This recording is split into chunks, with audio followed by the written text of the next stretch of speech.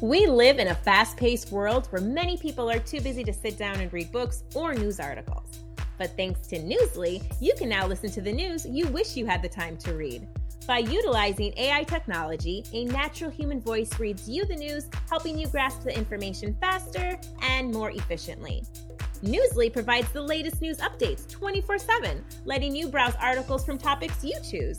It even has podcasts, including ours. And listeners of Rabbit Holes can get their first 30 days of premium for free, allowing you to enjoy an ad-free experience by using the special promo code in our episode description. So download Newsly today for free on iOS and Android, or visit www.newsly.me so you can stay updated on the things that matter to you.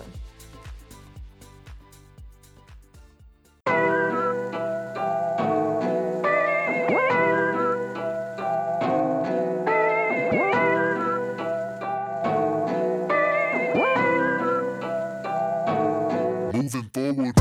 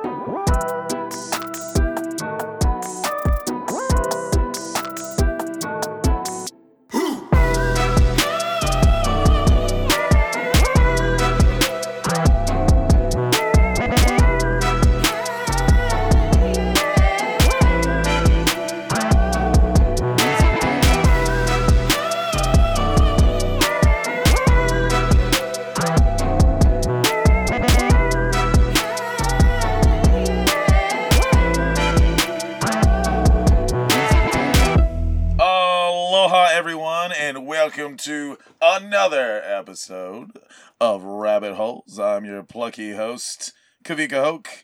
With me, as always, my amazing counterpart, Sarah Rodriguez, and today's special guest, our first guest, Jonathan Milikidze.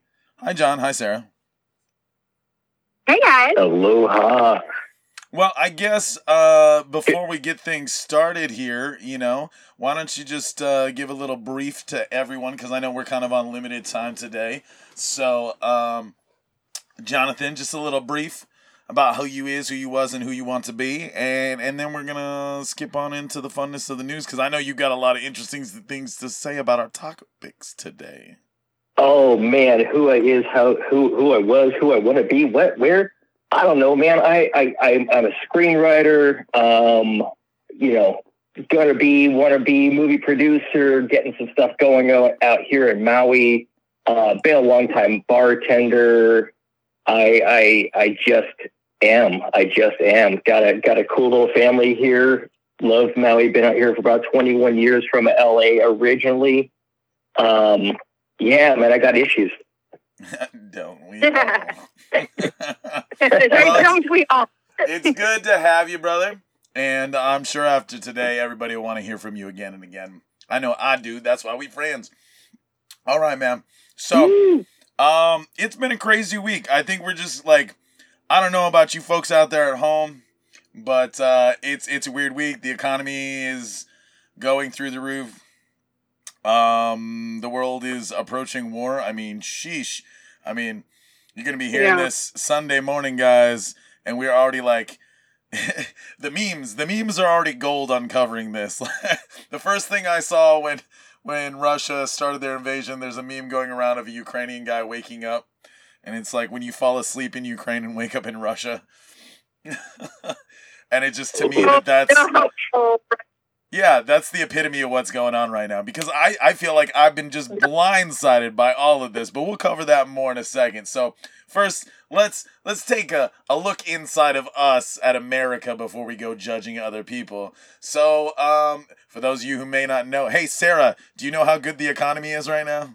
How good is the economy right now? No good. Hey, Jonathan, are you... Because, see, that's the test, Jonathan, is what most people don't realize is that Sarah's Awareness, not really her fault. Not really many Americans' faults. So I like to play a game every once in a while and go, how much does Sarah know about our government? Because then we can have a conversation about it. So Jonathan, how do you feel about our economy right now? As a homeowner and a businessman, how do you feel about the economy right now? Well, Kavika, it depends on who you're asking. If you're talking about the people who now own oil stocks and have been waiting for it, they're stoked because their oil's going through the roof. If you're talking to me as a homeowner who has a now suddenly $1 million home, but nowhere to go and nowhere to use it, can't sell it because I got nowhere to go because there ain't any inventory on the island, it's pretty effed up. It is pretty effed up. It's so effed up that now, folks, Burger King has made an announcement. They're reducing their nugget count. No. Yes, they are. They are. No. Yes, they have announced that they are going to go from 10 nuggets in a meal to 8 nuggets in a meal to counter inflation. And there's more. Wow. There's more. For the same price. Oh, yes. Well, actually, for more. Because they're going to start raising their prices. So what's going to happen is, first, you're going to lose 2 nuggets, and then it's going to go up like 49 cents. Wow. And it sounds like what I paid for my vasectomy. Yeah. Burger King economics is a lot like a vasectomy. Either way, the man wins in the end. Yeah, it's close. So yeah, and well, the more the part that's like chapping everyone's ass right now about this is the fact that their profit margins are increasing though. So much like a lot of other businesses here in the country, they're stating that the inflation and the supply chain are getting in the way when the earnings reports from their company and the weekly earnings calls and investor meetings that are going on, which have to by law state the truth about their earnings, are letting us know that there's a huge gap between what they say that this economy is costing them right now and the truth. And the truth is, wow, that's it. Yeah, it doesn't that make you mad now, Sarah? The more you learn, not only are they stealing our nuggets, but they're lying about taking the nuggets too. Not cool. Welcome to modern capitalism. Cancel Burger King. Yeah, you know what? I like their Impossible Meat, like them having the Impossible Meat contract, and it makes for interesting things. And for once, I want to go to Burger King, but like, at the end of the day, I was already like on a string with them because like that whole, like they had that Chad Hudson contract, and I'm just like, I don't care what anybody thinks about Chad Huddy, but like, dude's a total doofus. He appropriates black content, and then he even tries to like call himself Black King, and then he goes off and becomes Burger King. And yeah, in a hot minute, he was also like kicked off the Burger King contract because I haven't seen anything new from him. It was very short lived that you could get like a Chad Huddy meal at Burger King. So they're making a lot of terrible choices anyways. But speaking of terrible choices, guess who's trying to stop terrible choices? Sarah let me in on this. You know, I'm going to let her take a lead from here. What is this about? I guess Amanda Bynes is now following suit with Britney, and she's trying to free herself. So I guess we'll start the new hashtag Free Amanda, right?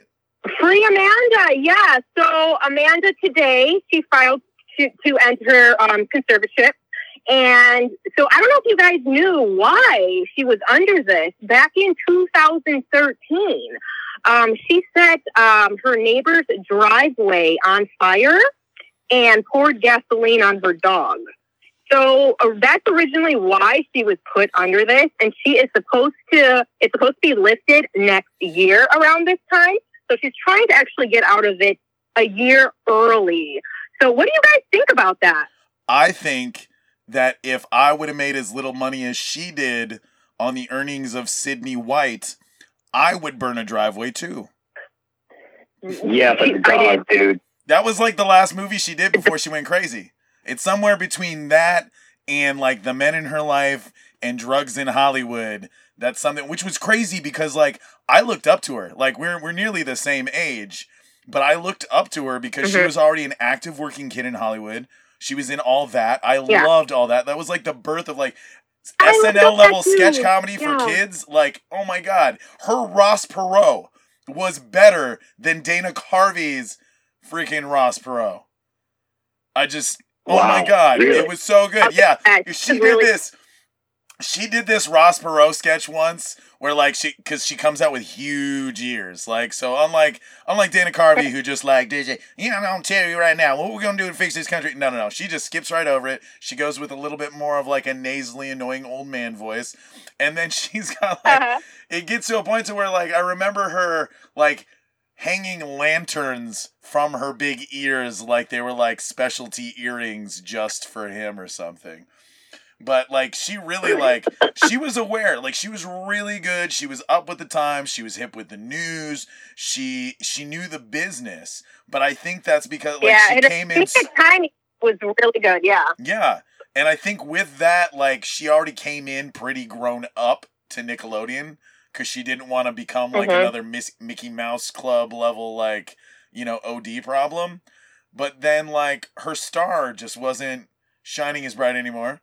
She was getting some also ran life on the D-list type of stuff. And it's like, and she was America's girl. But then at the same time, like, all of America's other girls were, like, going trashy and insane. Like, I remember the shock that I felt when, like, not that I'm against her doing an FHM spread or a Maxim spread. It's just, like, the idea of, like, you would never think of Amanda Bynes doing, like, a Maxim shoot.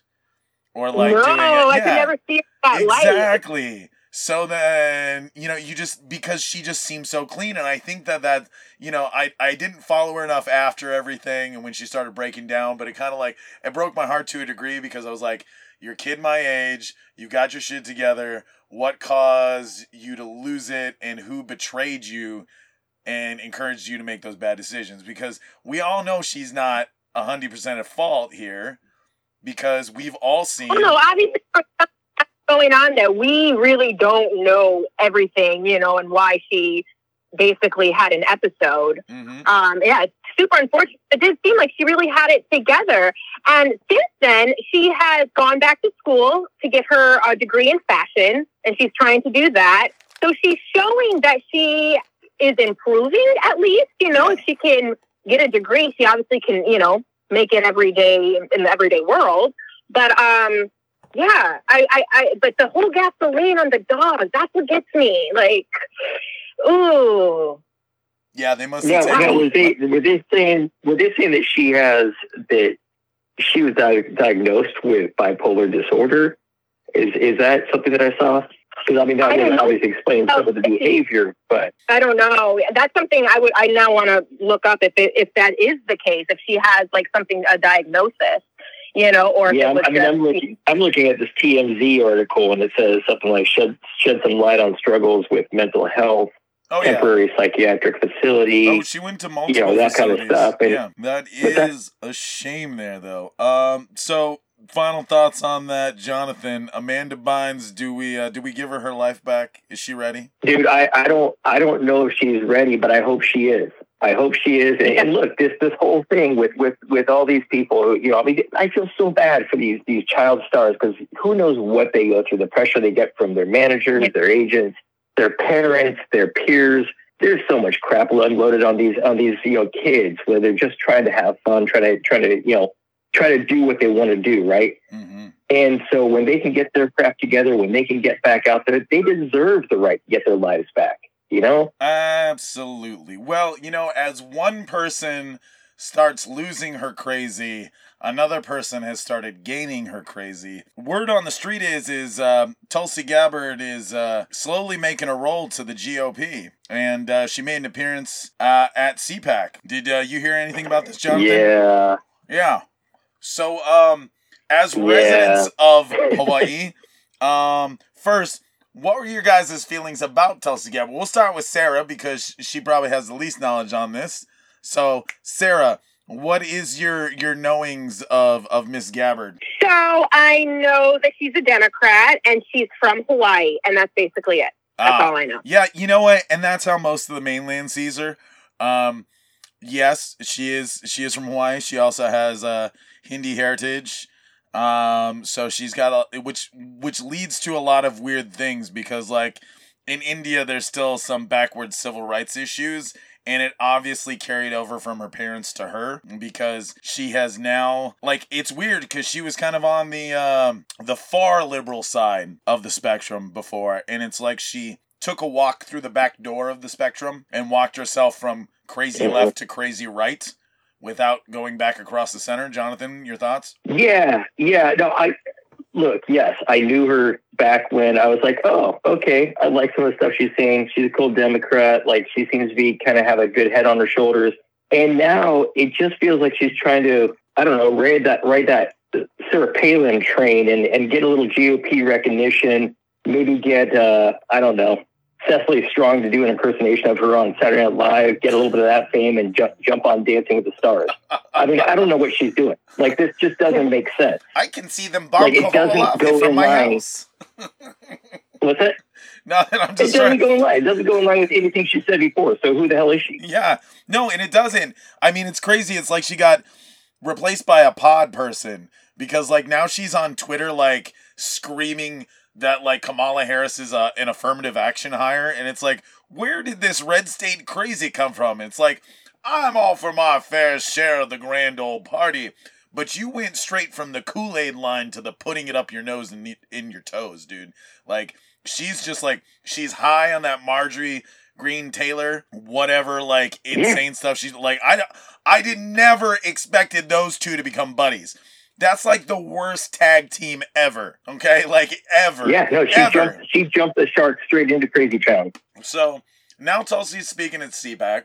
Now Tulsi's like making like uncouth remarks to her party, or what was her party, I guess, because you know after the statement she's made, I mean, it seems pretty obvious that she may try to find herself pushing towards Republican just so she can get a nom to maybe be VP, you know? I mean, yeah. Do you think that, like, maybe this might be part of her tactics is that, like, oh, well, Pence will probably never touch Trump with a 10-foot pole. I wonder if he will get reelected. I could be his VP. Yeah, I could take over the world. Yeah, I mean, do you think politicians just play the game? Like, okay, this is their job, right? So let's say you were a widget manufacturer, right? And you were like a manager at a widget manufacturing, factory. And you got a headhunter comes to you and he's like, hey man, I got these guys and they're making widgets and they'll pay you a little bit more if you just, jump over to their side, right? You're going to go over there because you're going to take the higher pay. You're going to take the guaranteed money because maybe your widget factory is about to close down and you know that. Well, Trump at one point was talking like he wanted to be Democrat, right? But then he went full board into, Trump world and then got the GOP nod. And Tulsi was Democrat. Now she's jumping full on there. And it's kind of like who's waving the money their way to say, hey, come over our way, bring what bring your followers, and we'll support you because we support crazy. Well, I mean, her level of crazy, and because of her service record, I mean, most of her hotbed connections are going to be military, DoD contractors, and then it's going to be international trade because of Hawaii. So, I mean, that does really bring a lot to the table, if you think about it, especially since Hawaii is predominantly a Democrat-run state, even though it makes terrible Republican decisions. I mean, that's what I've always found funny about, like, whether I live in Hawaii or whether I live in California, it doesn't know its freaking political identity. Because in California, they vote blue and they live red. And then they obviously want to vote red in Hawaii, but there's no real backbone to the Hawaiian GOP. So it kind of just defaults on this weird Democrat incumbency, and you just have lazy politicians waving the Democrat flag in order to just fit into this old man's game of owning Hawaii as the Democrats. Yeah. Sarah, you agree with that? Yeah. Sarah's like, I don't know. So many of this over my head, but I get the gist of it. It's like players on a basketball team. team, right? In each state, and everyone's fighting over the best ones, and we're probably going to give more money to the one, is that kind of like what's going on, you think? It's totally like LeBron going to the I'm Clippers. wondering if, yeah, absolutely. Yeah, I'm wondering if it's like a little glad handing, like a little like, hey, you know what? Those guys aren't really doing much for you. Why don't you come over here? We've got some stuff for you. You can help us out. We'll help you out.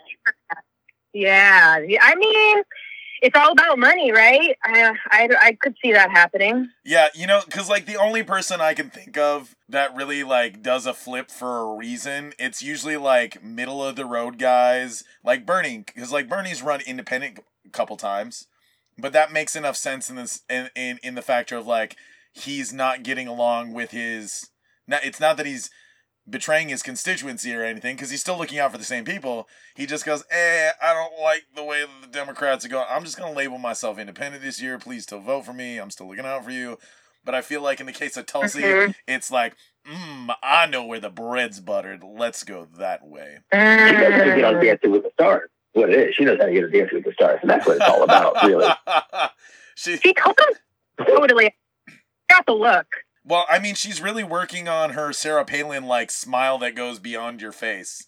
Like, they might as well just, like, put clamps in there and open it. Like, and it's funny because, like, I don't think I've ever seen her this genuinely smile this much ever. So it's like, they were like, hey, you want to come to Team Evil? And then, like, the real smile came out of her face. She's like, boy, do I? So I just, yeah, I don't know. It's weird. It's almost like the Democrats shit on her so much for the past decade that we were just getting, like, phoning it in Tulsi. And then, like, the GOP was like, we've got cookies. And, and she's like, oh, shit. I didn't even want cookies. I just wanted respect. But you're going to give me cookies and respect and a podium at CPAC? Let's do this. I'll think about going to play for the other team. Wait a minute. GOP has cookies? Oh yeah, dude. How do you think I like cookies. How do you think we coerce people into voting for us? We come to your local abandoned get together joint, a bowling alley or an empty bar. We put out cookies. We introduce you to a congressional candidate who's carpetbagging from the East Coast, and then in a matter of a few word salads, you're voting Republican. Oh crap! That's what the Girl Scouts are all about, then. Yep. Their secret, that's the secret agenda. We're going to get Thin Mints, one Thin Mint at a time. You go. Yep, that's right. That's right. Yep. Between that it's all making sense. Yep. It's all coming together It's now. all coming together. Start them early with those Thin Mints. That's right. It's the cookies and the gerrymandering and the ruining voter laws and access to voting. But it's really all the last ones. Yeah, I'll take the cookies. Wouldn't we The all? Kool-Aid along with that cookie. Speaking of Kool-Aid, Toss it down. speaking of Kool-Aid, there is a lot of Kool-Aid going on around right now. So, like, it's one thing that Tulsi's, like, doing this flip, but it's a whole nother thing that we're reaching a bigger tension point as with Ukraine and Russia, and America at large is, like, split. And we're still also facing COVID and the end of the pandemic. I mean, most of the states, LA this week lifted it. Most of the country is going to lift it by the end of February. So we're kind of forcing ourselves to just pick ourselves up and try to go back to as normal can. But in the midst of all this, there are still people that are thinking that their world is over and they have to fight for something. And it now turns out that there were some domestic terrorists out of Ohio. They recently pleaded guilty. So for all you listening out there, before I even go into this, yes, they were guilty. Yes, they're domestic terrorists. And yes, they're a terrible representation of the Republican Party, because that's not the party I signed up for. And we shouldn't be the party of terrorists. So I fully stand against that. But what's crazy is the fact of how much work they put into this, how well it was planned before, like, the FBI noticed and, like, started tracking them down. But luckily it was, like, really stopped before it could go anywhere. But these nut jobs thought that they could literally just break out their AR-15s and a couple small frag grenades that they made at home and then just start shooting up power plants. Wow. Yeah. And after all of the details were unveiled by the... power. Yeah. So they were literally fighting the power, and not in a fun way. And when asked, not in the right way. Yeah. So when they were asked in the deposition, like, well, what's the whole intent of this? Now that you pled guilty, what's the intent of this? And they were like, race war. And it's like, what the hell is wrong with you guys? Like, how many times does race war come up as, like, that's what's going to happen? There's going to be a civil war, and it's going to turn into a race war. It's like white Americans have this hard-on to have an excuse to go lynching again. Like, I was at a bunco party. Like, men normally don't show up at bunco, but I had some roommates, and I had to go home, and then they're like, oh, we're having a bunco party. And I was like, oh, ladies, hi, nice to meet you. Yeah, I know what bunco is. I'm just grabbing my stuff and getting out. And my roommate was like, oh, you should talk to these ladies. They're, like, totally politically oriented. And I look at the room, and I already gauge, well, half of you are really, really right-wing, and I can tell a couple of you are woke, and one of you might be too woke for your own good. And then, I kid you not, both sides of the table. Really nice, buxom older black lady, and very, very liberal soul about her. Very nice, very genial person. And then we had this more like Southern woman across the table. And both of them, like they turned to me and they're like, so what do you think is going on with the nation? Well, I think we're going to do this. And we're going to have to fight through this. And it's going to be really hard with Trump upon this. And then not even like a hot second after I'm done talking, they're both like staring each other down. They're like, it's going to be a race war. And I'm like, how did you guys just like read each other's mind and decide like black lady to white lady through psychic communication? We're just going to make the decision for all black ladies and white ladies everywhere. Race war. And it's to the point to where like the alt-right is so heavy in this idea of a race war is necessary that people on the left just have to be prepared for it. It's not that she was like some militant BLM lady. I mean, she was just some run-of-the-mill, like, 40-something woman who plays bunco with her friends on the weekend. We're not talking political leaders here, folks. But for her to come to the conclusion that, like, well, I got to prepare for the race war because all my white friends just want a race war, But then it immediately, the second that it goes to race war, the white apologist happens. And then it's like, but I wouldn't kill you. And then it's like, wait a minute. Why do you even have to bring up the I would? Wouldn't that be inferred by the fact that you could fucking play bunco together?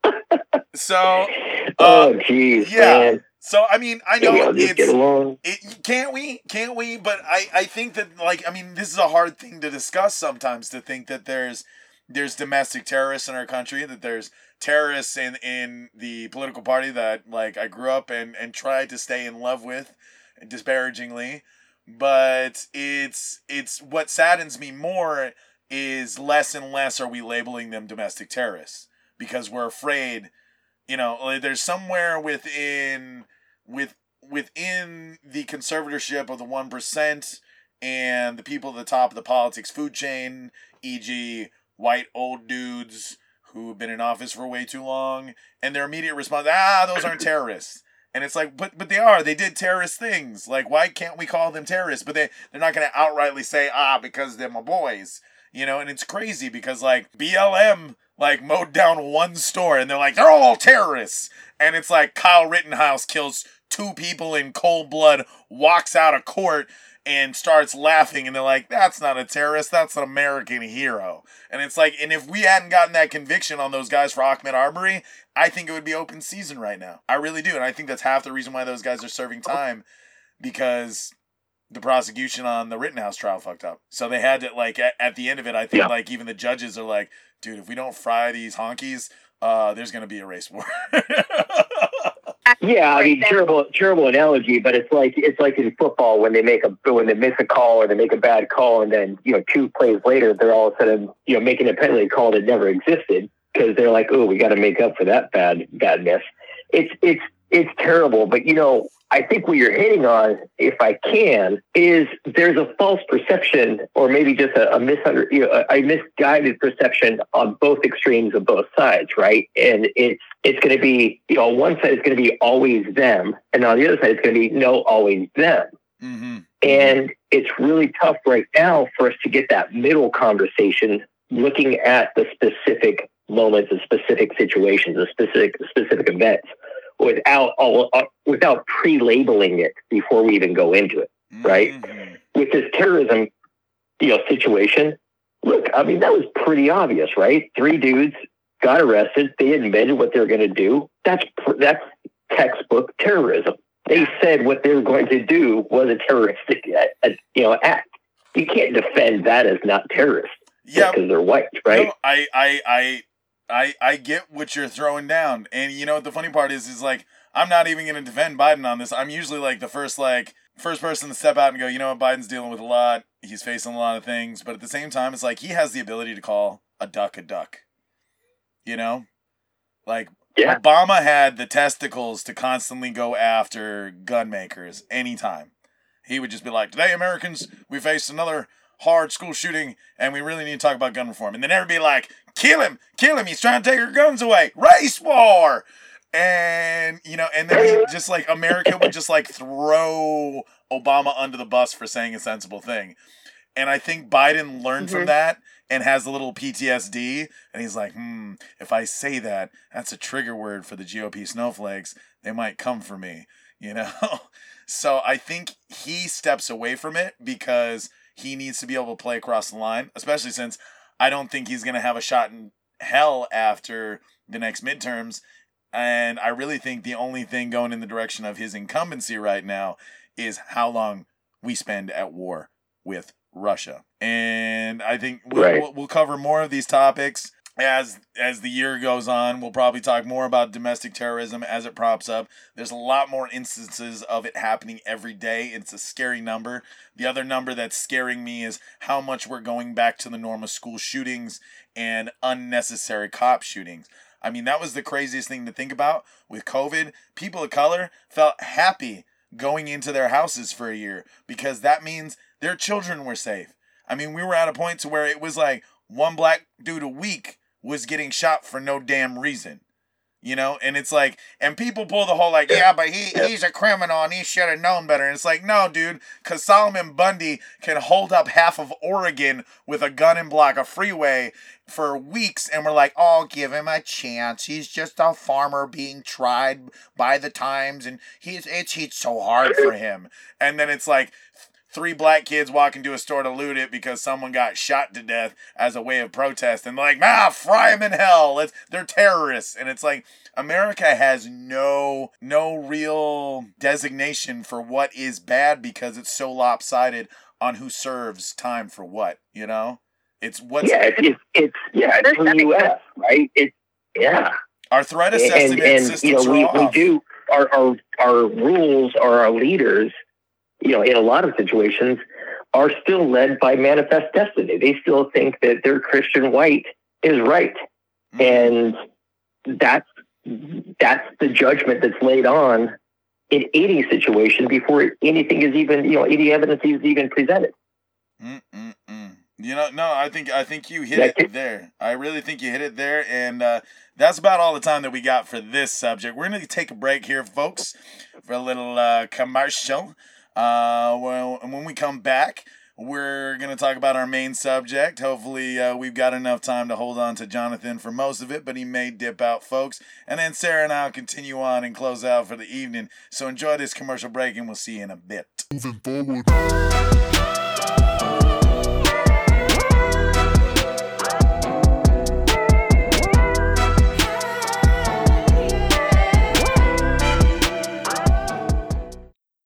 Did you receive a call or message that mentioned Social Security and demanded immediate action? Did the caller know your Social Security number or other personal information and tell you that your Social Security number had been used in connection with a crime? Did you feel worried that your Social Security number might be suspended, your bank account might be frozen or seized, or you could be arrested? That is not the Social Security Administration.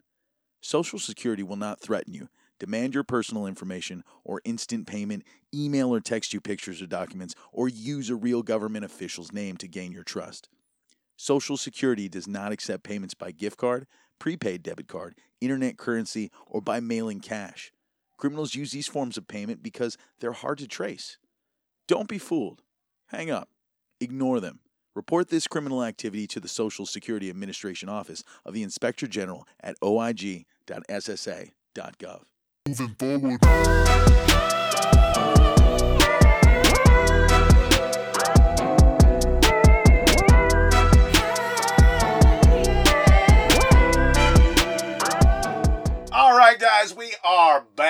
from the commercial break.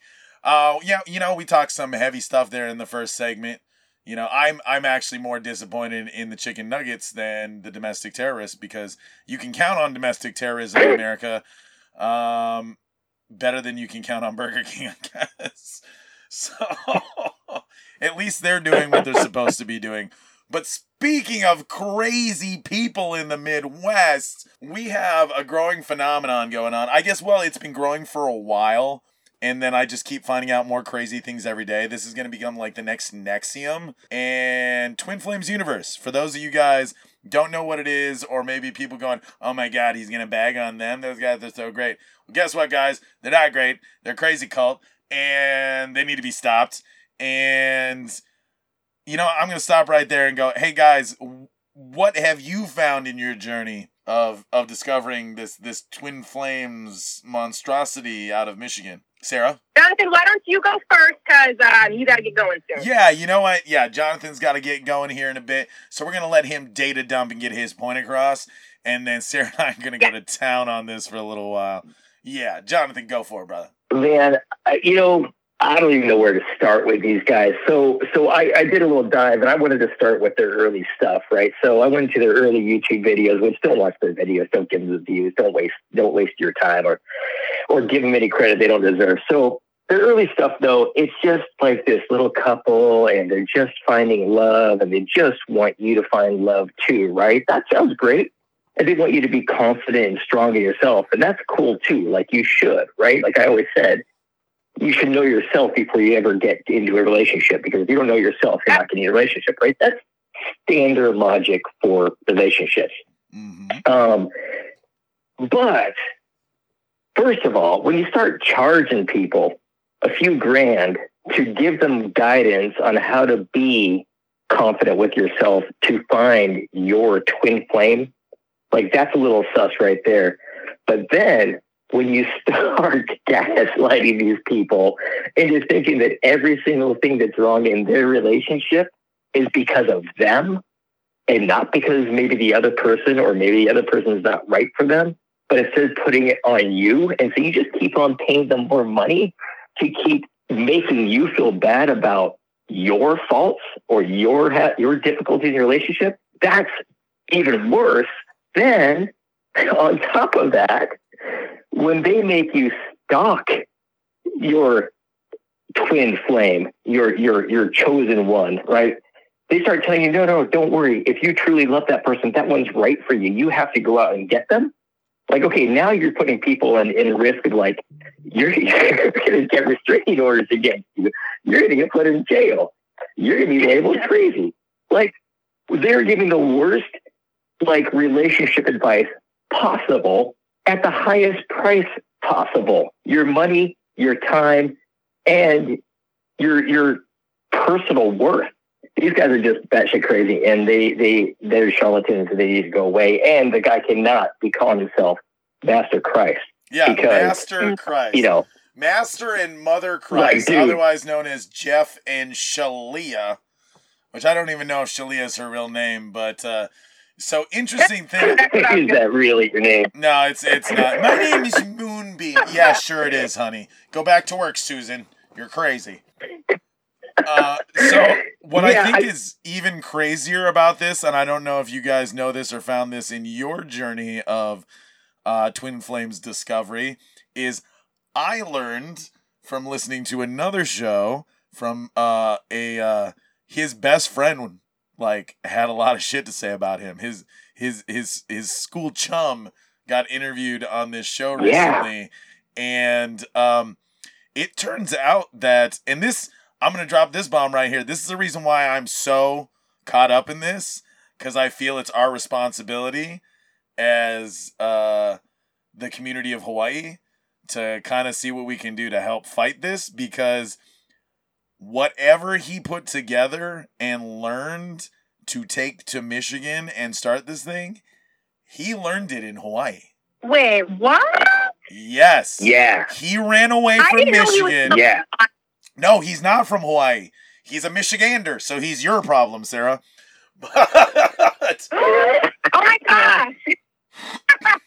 So he came here, he picked up on all that hippie stuff in haiku. It gets weirder than that. It gets weirder than that. A religious twist on it. It's weirder than that. What? He used to have his life together. He was going to college, then decided to throw it all away, went to California, became an ad marketing specialist, kind of killed at that, but then for some reason, something compelled him to just like throw everything away and run away to Hawaii. I'm sure it had something to do with the fact that the misnomer that every little mainland white kid tells themselves is, did you know that if you just go squat on a beach in Hawaii, you can live there forever? And they don't realize that that's not the case, and that's a Kanaka law, and they need to get the fuck off. So, no, don't. And so then he took that little misconstrued nugget and decided he could go run off. I don't know where he stayed when he came out here, but it sounds like he stayed somewhere in the woods somewhere, and that he built some little homojang house and stayed out past the banana trees. But then along the way, he ran into Shalia. So both of them came out here. They both escaped the mainland. And then they run into the weird pagan crystal bitch, like fifth dimension, third eye, transcendence, but doesn't know what they're talking about crowd. Which I have a huge bone to pick with that. And I don't know, like, who I'm going to piss off with that and why, because it's probably going to be the more sensational thing that I talk about is my disdain for it, because I am a walking contradiction being an atheist Republican who was raised Catholic. So, like, even the log cabin Republicans don't know. Oh, yes, very. I am very happy. I thought I had issues. Atheist. No, I do not. I do not believe in men in the sky. I do not believe in ancient gods, but I think they're really cool stories. I do not believe in unlocking your third eye. I do not know. I believe it all can either be explained by science or will eventually be explained by a cosmic event. Our time on Earth is finite, and we need to use it to the best of our advantage, and that is the reason to appreciate life, is that the science and the facts give us the comfort to appreciate it, not some endearing need to make some God the Father happy so that way we live better in a life that we won't experience. Like, I think it's like a dumb gamble to concentrate on like the living for an afterlife when you should be living for now.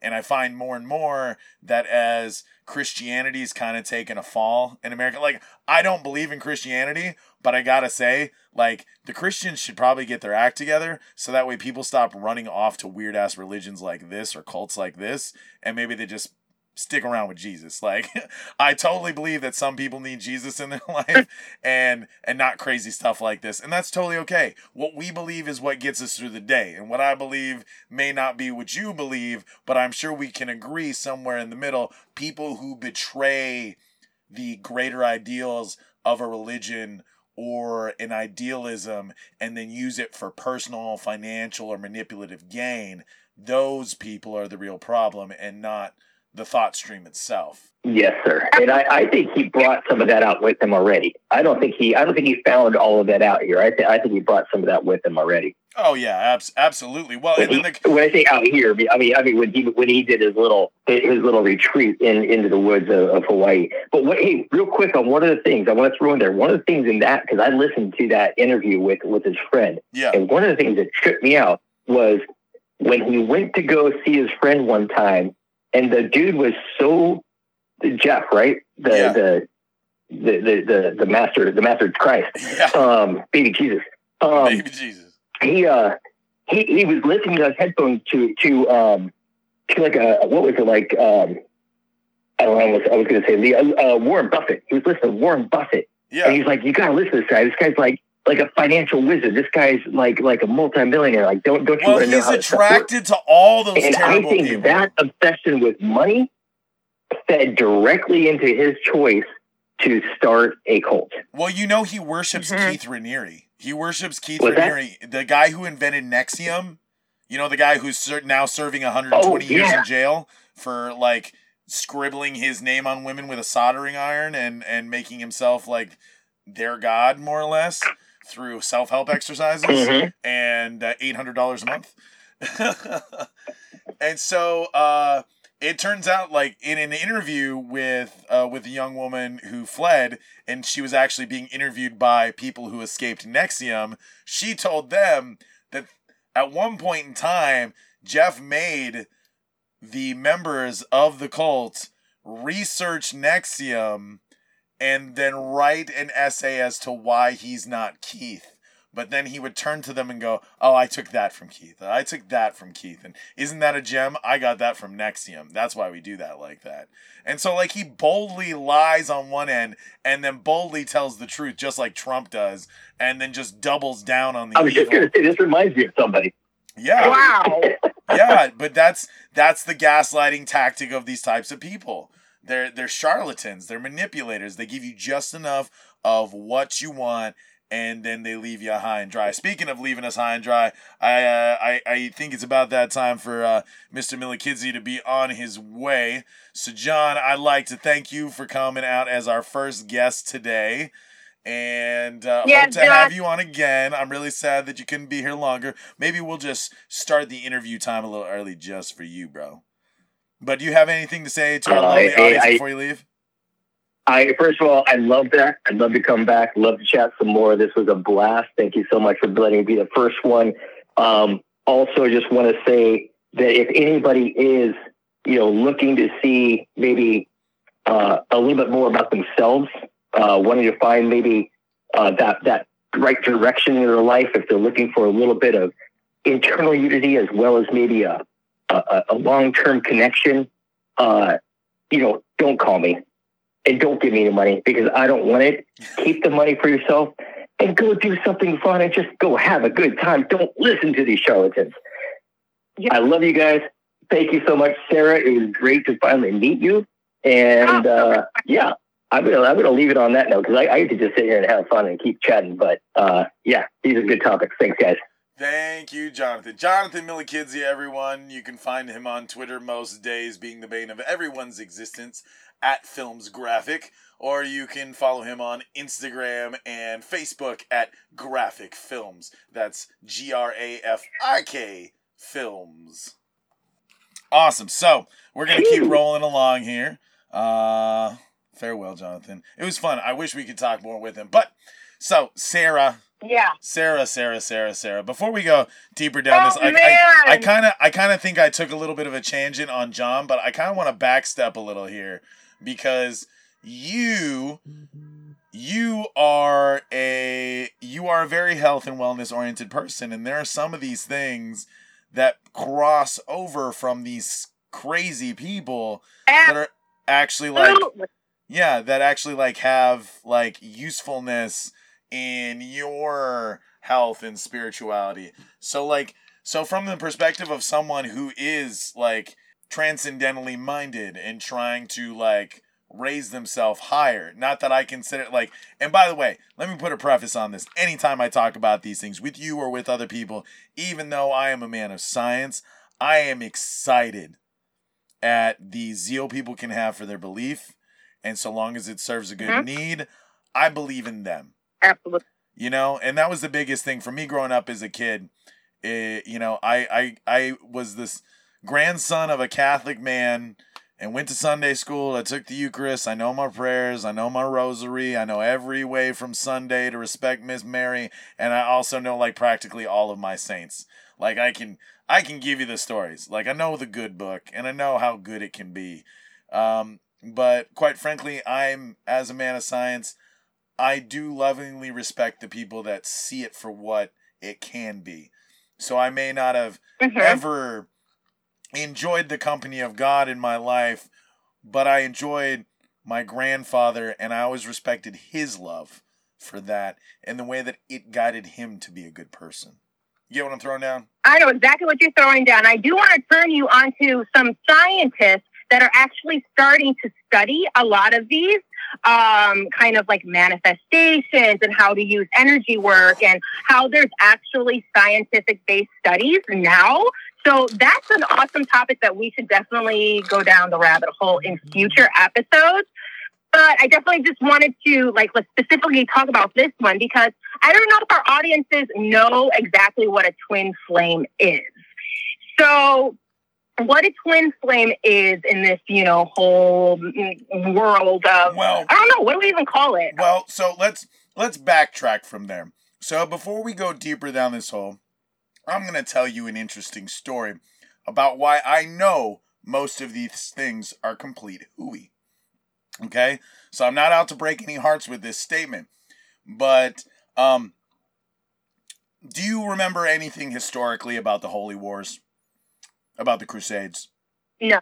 Do you know what the vast majority of what the Dark Ages and the Crusades were about? Not off the top of my head, no. Making Christianity and Catholicism the one true religion. So in that process, over the course of a couple hundred years, the Catholic Church, in cahoots with kings, queens, debutantes, aristocrats, and people who would later be sainted, it was a long conspiracy running to destroy nearly every old world religion and absorb it. That's why we have Easter. Easter is actually a pagan holiday, Yoster. That's where the chocolate and the rabbits come from, is because it's literally a sex holiday for procreation.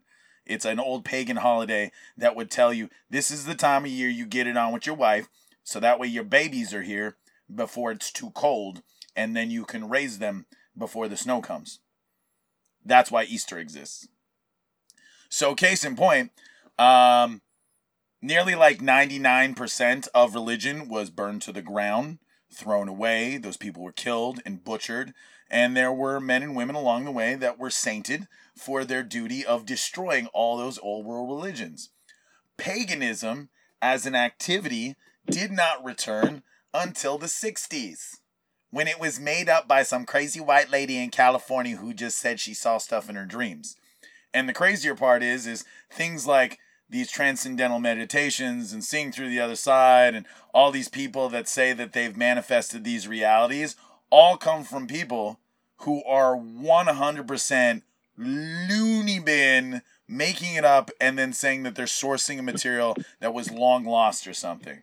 So it'd be one thing if these people went, I found a new way to reach God. I'd be like, cool, tell me. Let's have a fun time with it. It might not be my slice of bread, but okay, we'll give it a chance. These people, in a lot of cases, are instructing us that there are ancient religions that have been hidden in plain sight with data that we're just not finding ourselves, and you can read between the lines and find it. And that's really what's scaring me about these New Age movements, is that you have people manifesting just a tiny bit off of someone else and then generating a bigger lie off of that. And then it's just turning it, it's a popcorn reading. So someone goes, oh, well, I think this is fifth dimensional unity. And then they talk for like 2 minutes, and then the other person goes, yeah, but then it has this. It's when you see it in action, it's kind of sickening after a while. Or at least to me, as a person of science that was also raised a person of faith, because I feel that it betrays the truth of faith, or this idea that you could communicate with other side, other beings, or find something spiritually inside of yourself. What I'm confused about in looking at this level of like dimensional perception and like DNA code activation, what just makes me like yawn at it, is that most of these items, when you actually get down to their brass tacks, these are misinterpretations of hard science being redirected into psychological science and then smothered with religion to make you feel like it could be a religion. And then they're used as psychological tech tools to rule over and manipulate people. And the sadder part is that for every one good yogi that's out there right now, there's 10 assholes in Napa Valley in California that are turning this into a QAnon Twin Flames religion. You get what I'm throwing down? Mm-hmm. Yeah. So, from that, please, go on. Okay. Do you want me to explain what a twin flame is? Yeah, go right ahead. Go right ahead, because I've read like 6 different versions of this now, and it's still not making sense to me. Yes, it's hard, and that's what makes it so confusing. So it's like, what exactly is the twin flame? And they kind of go back and forth on what it is too, and don't actually, like, if you listen to some of their YouTube, it's kind of like they go in circles. They really don't give information. There's a lot of circular logic in these twin flame gurus. Like, I've watched a lot of twin flame gurus now that I like, because these guys aren't the first. They never really get to the point. Yeah, no, they just kind of circle around the topic without actually diving into it, which is super frustrating. But for them, like, the twin flame is actually, like, they think that it's one soul, right? You are one soul a masculine and a feminine. When you come to Earth, the masculine and the feminine is divided. Yeah. And through lessons through your life, through karmic people that come into your life, you learn lessons, and that ultimately brings you to your twin flame, your other half, your masculine to feminine, and all of a sudden you are whole and you are more enlightened and you're basically a higher being on Earth. Mm-hmm. So, which to me is just really bizarre to even think about, you know, like what? There's one person, your soul got divided. So, see what you're saying, like that mix of that spirituality to religion, it's manipulating. They're using religion to manipulate people, and then also using it to scare them into thinking that if they don't seek God, they're not going to find their twin flame, which also makes it very cold that they're instilling fear into these people, which is it's just insane. It is. And like I said, they go around in circles and they just are trying to get you basically to be a part of their classes and to be coached. Yep. No, a good church is never going to ask for money. Like, they might ask you to tithe, but nobody, like, you know, and that's the one thing is, like, I'll stop in every once in a while to my grandparents' parish and just see how it's going. You know, there's good people in there. There's good thoughts. There's good vibes. There are great motivations that you can get from it. Like, I'm the first person to tell you what Bible verse to read when you're questioning yourself. But I'm also oddly the first person to tell you that you don't need that shit in your life because there's a psychological factor you can discover yourself. But we take what we take and we interpret life and existence the way we want to. And some truths are harder for other people to take in some ways. And some people have to go on a wholly different journey in order to find that peace. And that's cool. And I respect that. And you are free to do that. But what's disheartening about these people is that as it doesn't work for people, they then shame those people. And then they also start changing the rules. So now, like, I started looking at some of these other Twin Flames gurus. Tearing these people down emotionally while claiming to be lifting them up. Because, like, in the videos I did at first, I was like, well, how are they a cult? Like what Jonathan said, they're saying very nice things. Like, they're saying, you know, you have to love yourself, put yourself first to find, you know, your better half. And really, they're just saying manifestation techniques, right? Whatever these guys are like the Lululemon of cults. Put out more love, you're going to get love. So, yeah, maybe these people are finding partners, but to claim, because, you know, what happens when you improve yourself and you really start focusing on yourself, you are attractive. You're more attractive to other people. So I could see how they could play into that and be like, see, you found your partner. But to say that is your twin flame, like the audacity to say that is the person that you have spent millions and thousands of past lives with and will continue to spend with them. Like, that's a pretty out there thing to claim to somebody. And then to constantly be getting money from them, claiming that that's the result, you know? It's a nasty little game that they're playing with people. It is. And what's like I'm finding is crazy now is because since there's so many people that have been in it and they're starting to realize they're not getting the results that they want, they're now retconning the Twin Flames mythos. So now there's quite a few Twin Flames gurus that are saying the reason why you might not find your twin flame is because you're not one of the chosen 144,000. Oh. And you know a little bit about that being a Jehovah's Witness, right? 144, to tie in the 144,000, because I remember that back when, because like we've said in last episode, I grew up as a Jehovah's Witness. Yep. That was a big thing, was 44,000. Yep. To tie that in with that is really messed up, too. Yeah. So they really are taking advantage of people that have an upbringing, you know, a religious upbringing, and putting this twist on it to scare them into basically taking their money. Yeah, no, and it's very disheartening because then you throw on this little, you give them 1% of something that they know and then smother them in 99% of your own doom, and then they eat it all up. And it's just... Right, and it's a very tactic to be doing that circle round, you know? I mean, that's what predators do to confuse their prey, basically, to confuse them in their heads, all this information, and it all tying in, but it's not actually making sense. I think that's all part of it, you know, confuse them, scare them, make them think that this is their only option, and then basically put them down after the fact to keep them in the position. Mm-hmm. Yeah, it really seems like there's just like a lot of big excuses as to why the system doesn't work. I did go through their website quite a bit. Well, they have multiple websites. Like their primary one looks like it was like a GeoCities website made in 1995. And then their other one looks like they just recently like got a WordPress account and know how to use a template.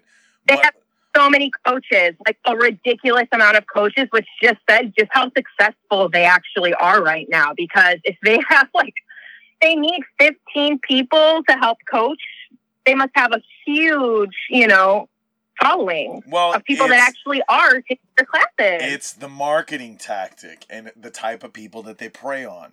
So you're going to go, so people like this, and this is exact because he's stealing this from the Nexium playbook. This is what things like Nexium and Jeunesse and all those things do. WorldWorks, oh my God, I've got a million stories about WorldWorks, which is just another Nexium clone, and those things are crazy. You know, you come in thinking that you're going to self-affirm, and then they gaslight you and tell you that that's not gaslighting, and then so they start getting you used to the idea of being gaslit and being told it's not gaslighting, and then they get you to go do something terrible to yourself or to someone else. Yeah. So then in the case of Twin Flames, it's like you're stalking people, or they convince you to change your gender even though you're not transgendered. So you're not like, you already have a defined self. And it's just like, wow, like it's one thing if you were going to help somebody find their true self and they actually needed the sex change. That's fine. You're free to do what you want. I don't care how people live. Just don't live against other people, you know? Yeah. So, those thoughts in their head weren't originally there, though. Yeah, that's just, it's such a disgusting thing to do. Yeah, no, it's a terrible thing to do, and then it only creates a wider gap between people like me who have the train of thought that I have, and then people like you, because then it's like, how do we find that common ground so we can coexist? Because I gotta say, side note, exactly, you know, that whole industry's bad name, you know, because a lot of that stuff is nice. Some of the advice is great. That is what you should do when you're trying to find somebody, you know, focus on yourself, love yourself, everything. Their first videos were really, really nice. But then, it's almost like that was part of the manipulation too, is to start off with those really nice videos. And it's like going down their rabbit hole. And all of a sudden you have no idea where you're at. Yep. And then you're just lost and then confused. And so you keep going back to the source because your mind's been wiped from reality.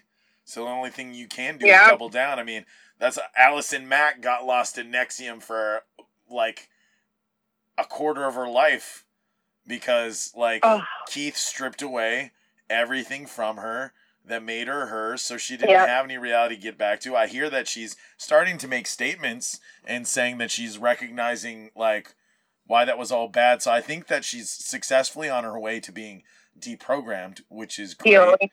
I know that India Oxenberg is completely deprogrammed. I watched the special on that, which was just like, that was crazy watching her mom just try to like save her and she didn't want to be saved. And then when it finally like got through to her that Keith was going to jail, he had to be a bad person.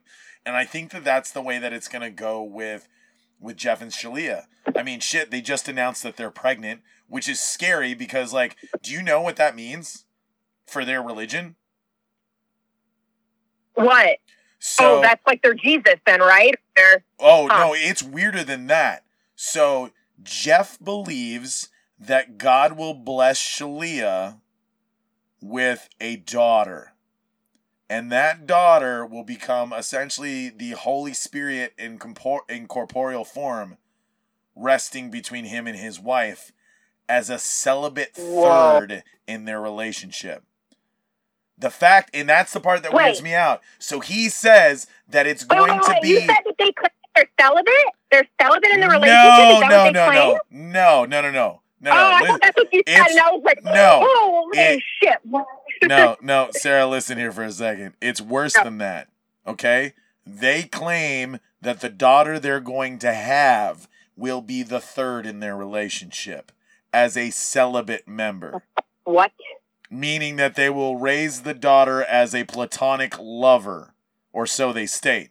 Which that's some crazy ass cult level shit that tells me that's some like he's trying to like dip into like Mormon polygamy now. So like I think he's trying to. I really think it like because this sounds like that crazy guy in the Southwest down like New Mexico way. There was a guy who like seriously like got his daughters pregnant and then stole his granddaughters and then tried to run off and make more great grandkids with those granddaughters. So I really think that Jeff is using this as because why? And so here's the thing. This is my trigger word. Why did he have to say the word celibate? That's already recognizing the sexuality of an unborn child. If he would have just said, we will be a holy trinity, like the Father and the Holy Spirit, and it's just like, why would your mind go to that twist of it? You are so right. And if there's anything that white people and Hollywood have taught me is that colonials have a weird fascination with everything fucking by the last chapter, and it pisses me off. So when some weird ass guy like this comes out and says, my celibate daughter will be the third in my relationship, that tells me he's slowly going to take away that word, and then he's going to do something terrible. So quite frankly, like the American government needs to step in and just like, fuck, like at this point, like the only thing you can do is give him a court mandated abortion, which sounds like a terrible thing to think of. And I'm sure I'm going to trigger crazy ass Republicans and conservatives everywhere by saying that. But like, or they get that kid. He has the baby, like child services take that kid. Like, or hopefully they go to jail. I have lots of family from Michigan, and you're from Michigan.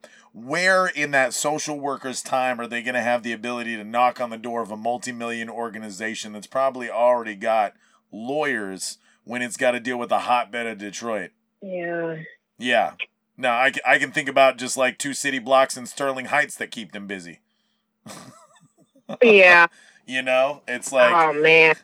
So it's an overwhelmed state. I mean, they had a corrupt governor and a corrupt mayor for how many years, And it's just like, not every place can be like the backwoods of St. Clair Shores or something. And even that place is kind of scary on the weekends. So it's like, what do you do? How are you going to stop it? Like, they would seriously, like, he would have to be caught doing some Jeffrey Epstein level shit, running them into another country to have his way with her, and then he'd get caught or something.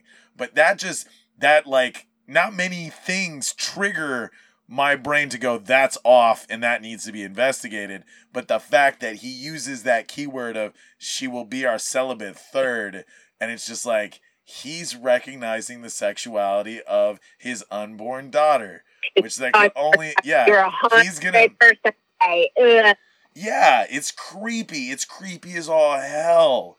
And then the fact that like he's grooming his wife to prepare herself for that scenario. And I know it's coming. Absolutely. And I think that's grooming the hell. Yeah. He's very submissive to videos. She just kind of just nods along and agrees with whatever he said. That took a long time to get there. Oh. Because they almost fell apart a couple times. Like to the point of like she almost divorced his ass, even though that like they don't believe in divorce.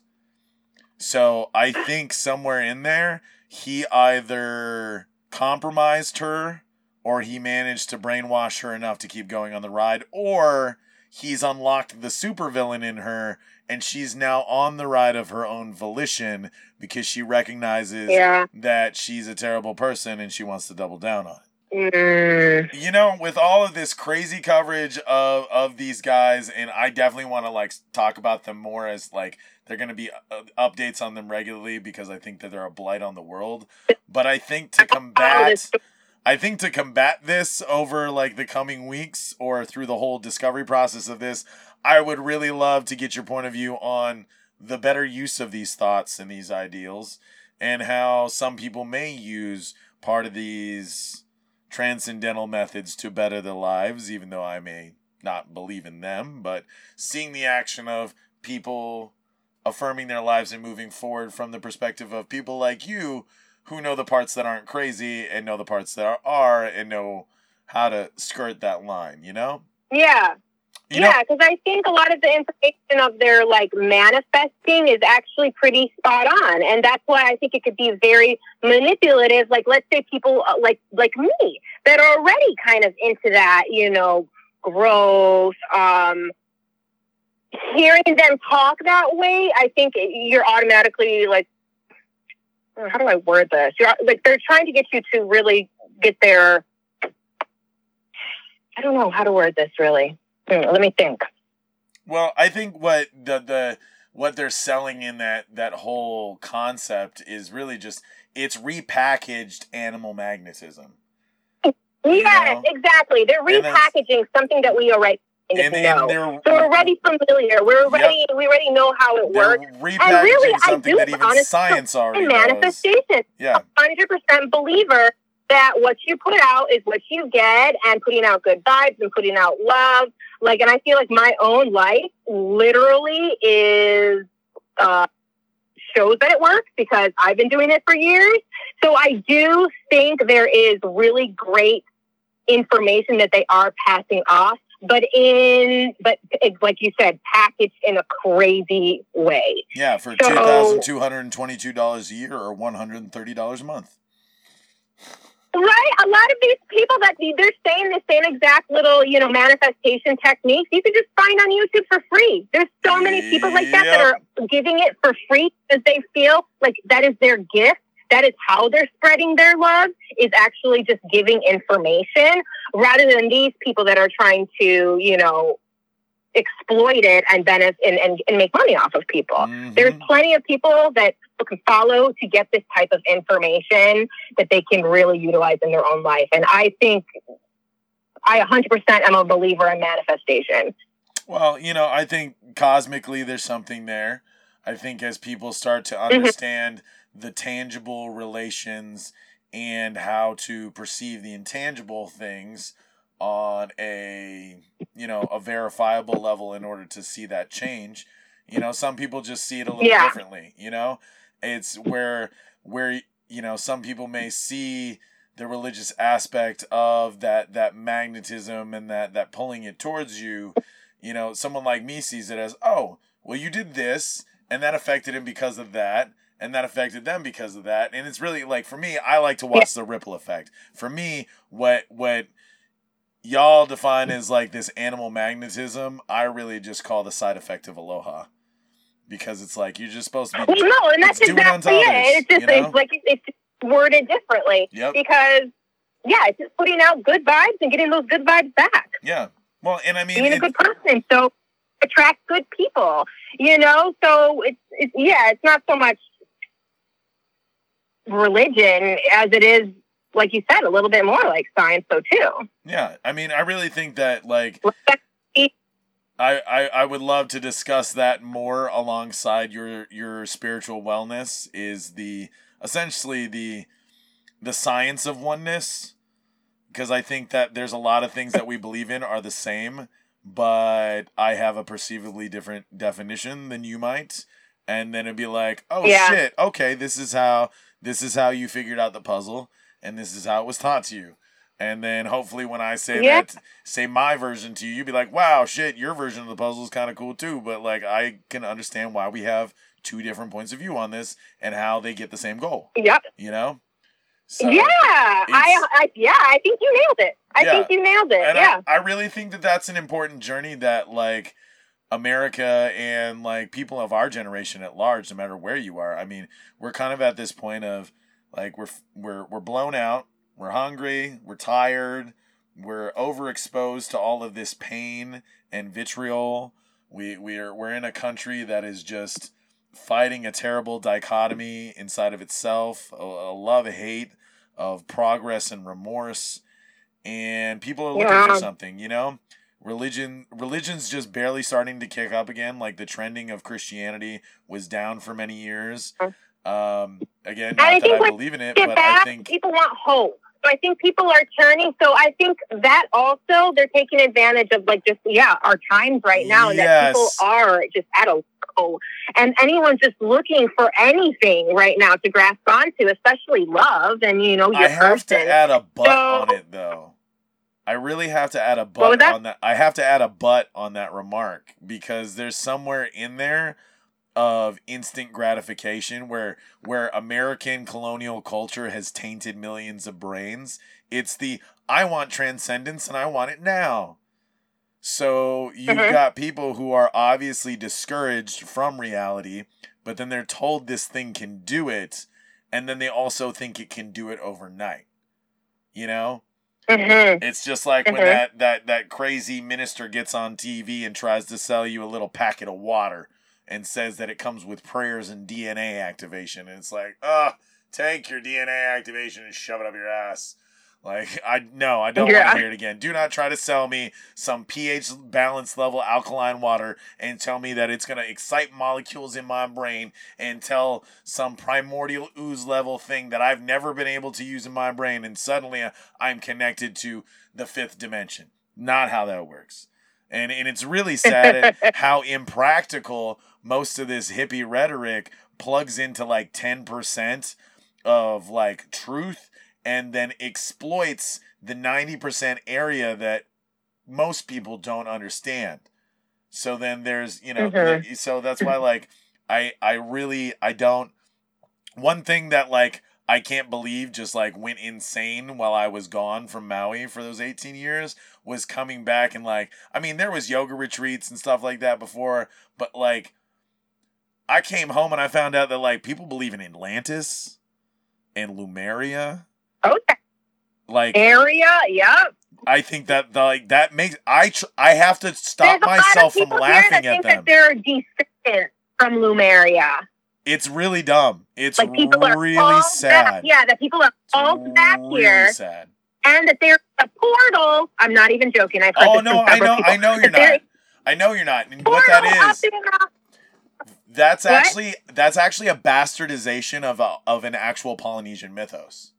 So this is again where time and history have distorted what was once a cultural ideal or fact and then turned it into a modern lie that someone's resold and repackaged to each other. Because, see, so that barrier, that membrane that reaches the ether, in Hawaiian mythology, we call that the kaho'okui.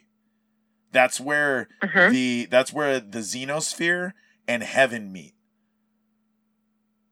And that's supposed to be the place where, like, if you tried to go to space and then your body was willing, you could transcend the space between you and the stars and visit the kaho'okui and go through that bridge on the in-between. And so that... Like, my God. Yeah, wow, no, I can get down with some Hawaiian mysticism, and I love talking about it and where it comes from. But then the bigger thing is what leads us to the why it doesn't exist anymore, and then how we shifted to science afterwards. Like, I mean, Hawaii as a nation was bound to be atheist by the 1400s if it wasn't for colonial slavers and religion. Like, look at the key aspects of our society. We're scientists and naval captains of the Pacific 3,000 years before everybody else. No, we were ready to go beyond like the silliness of religion a long time ago. But the Catholic Church had other plans for us, and so did Mormons. So, but I mean, that aside, like the Lumerian thing, and I feel that ties into this Twin Flames thing, because that's the kind of stupid shit that Jeff and Shalia picked up while they were in Hawaii. And then, and they just add it to their little cabinet of devilish deception, And so then, like, I definitely want to cover that Lumeria thing. Like, I think people need to, like, understand where that comes from, where the lie comes from. Did you know most of we definitely dive into that in an upcoming episode soon, because I always thought that was super interesting, too, like this Lumeria, and it was like Atlantis, but it was in between Oahu and Maui. Yep. And like, they were super... there's all of these like that is an exclusively Hawaii thing that people are saying that, because all of that like Lumeria with Atlantis mythos is actually attached to part of the Hollow Earth theory. So the people who think that aliens, right? All the aliens. Yes. Talking with aliens. And do you know Definitely who see a Kevin on invented that crazy religion? To thinking that the whole Lumeria thing and the hollow earth and all that stuff, you know who invented that? Yeah. A 45-year-old woman in Mount Shasta. Interesting. Yep. And so then she wrote a book, and she came out and she said, as a being overtook my body, and I wrote this book on their behalf. And then so what started as some like crazy, just like science fiction tale that she was telling turned into she believed it as a religion. No different than L. Ron Hubbard believing that what he was coining was a religion when he made Scientology. So like that's the saddest part is like there is Scientology. I'm really confused on. We need to do a Scientology episodes. No, I want to make it a thing to regularly cover cults. Cults fascinate me. I also think that they're one of the tipping points in society. They're a sign of pressure. They're a canary in the coal mine, if you will. I really feel that as cult popularity goes up, that's the sign that America, or at least a place or a people, is not supplying the real psychological needs or spiritual needs that are actually necessary to like find your oneness and fix yourself. If people are so susceptible to it, then obviously, as a society, we're doing something wrong. Yep. Well, and then here's the funnier part is like to go even further back from the crazy lady in Mount Shasta who believes the earth is hollow. Do you know where Atlantis comes from? Where it comes from? Yeah, where the idea of Atlantis comes from. No. Mm-mm. Plato. Yes, I do know philosopher. Now that you say that, I do. So in Plato's Lost Dialogue, he actually tells the story of Atlantis. And what everybody back then totally understood, and here, I'm going to break it down for you very simple. The story of Atlantis is essentially a 4,000-year-old, or how many, I'll get an exact date later. But either way, in the time of Plato, that was equivalent to an Onion article. The story of Atlantis is a meta diatribe against the follies of the current times in Plato's time. It was his way of remarking on the government without calling it the government. Essentially, Atlantis represented a metropolis of the world, and it was his way of speaking against the world without essentially being censored by the world. So then people looked inside themselves while looking at... It's like reading a story about Superman and going to Metropolis and seeing all the pain and the anguish in Metropolis and how he fixes it and stuff like that. It's practically no different from the story of Atlantis.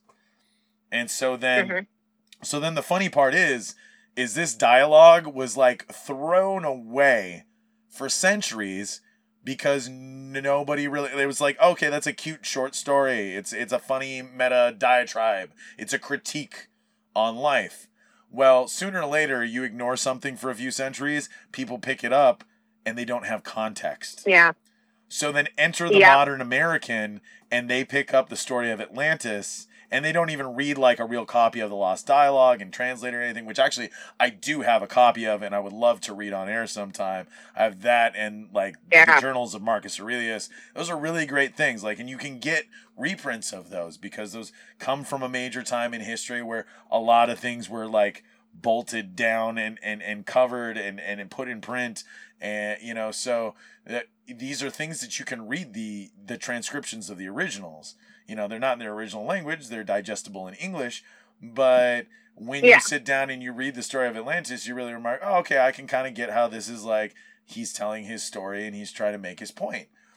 But then, so a few centuries pass and someone picks it up without context, and now you have a bunch of American children believing that there's a hole in the ground that leads to a place that's never existed. It's a history game of telephone, basically. Yes, it is. Very much so. That's a great analogy because eventually, like, you keep telling this story, eventually a little part crumbles off, and then the next thing you know it's all replaced with the lie, and you're never even talking about the real thing.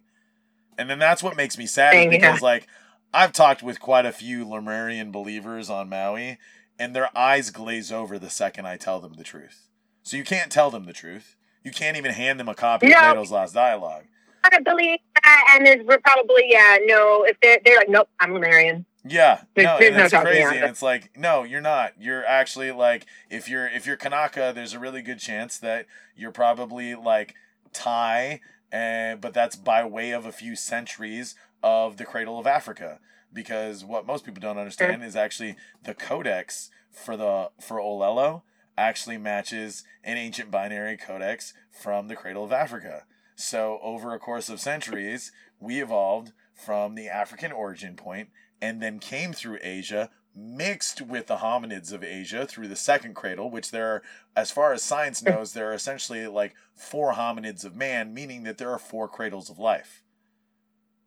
So then with those, they mixed. So Africa and Asia mix, and then those people go to the Pacific and live in the islands and populate the islands.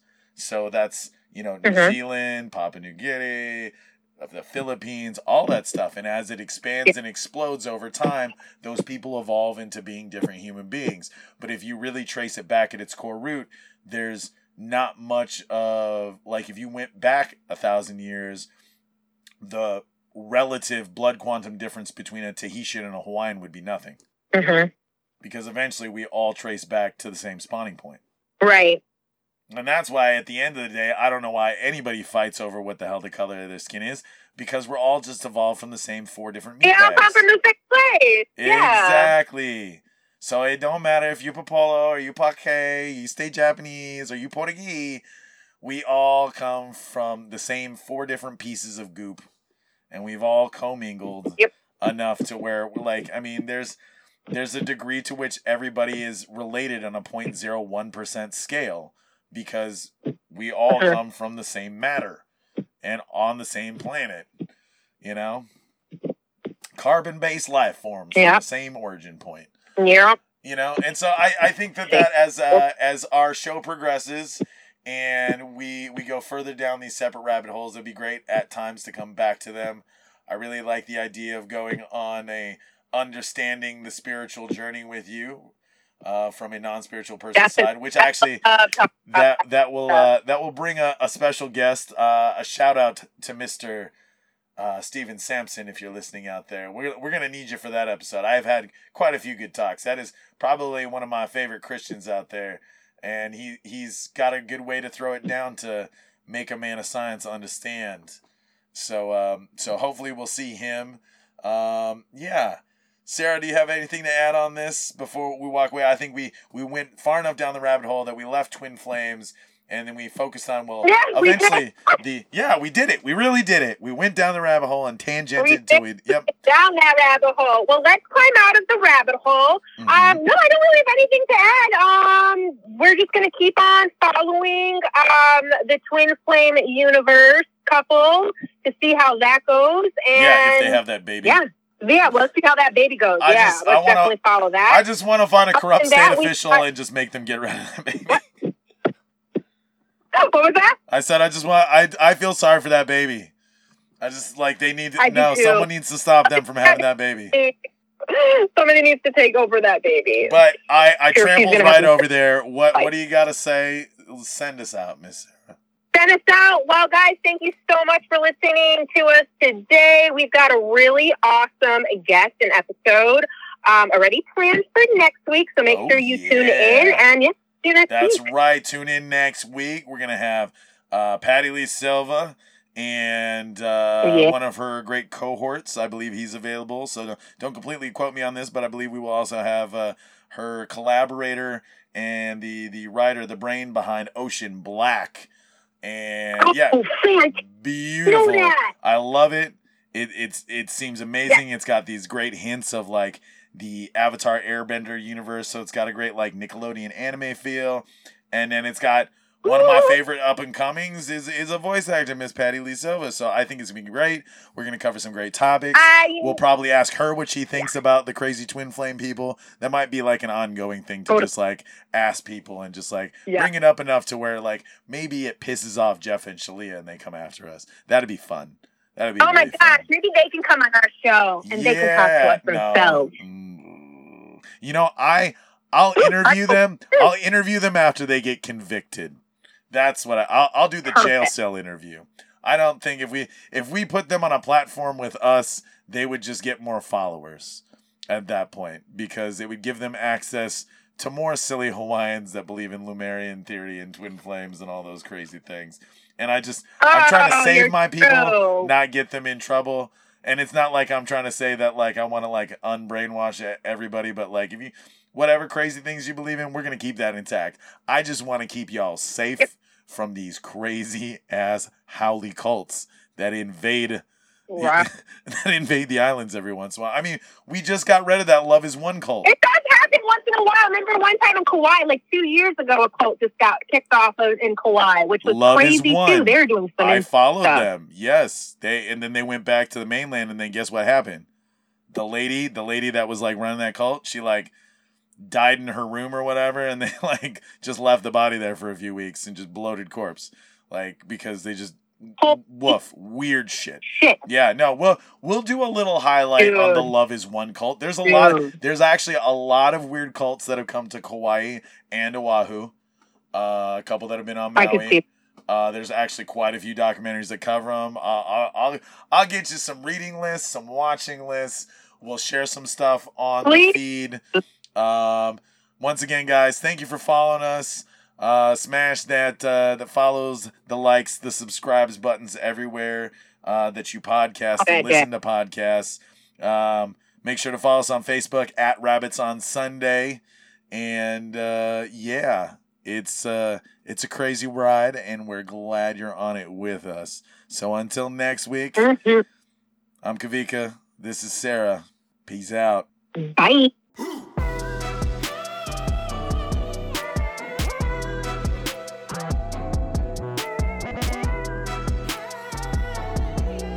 Rabbit Holes is a Manavakal production.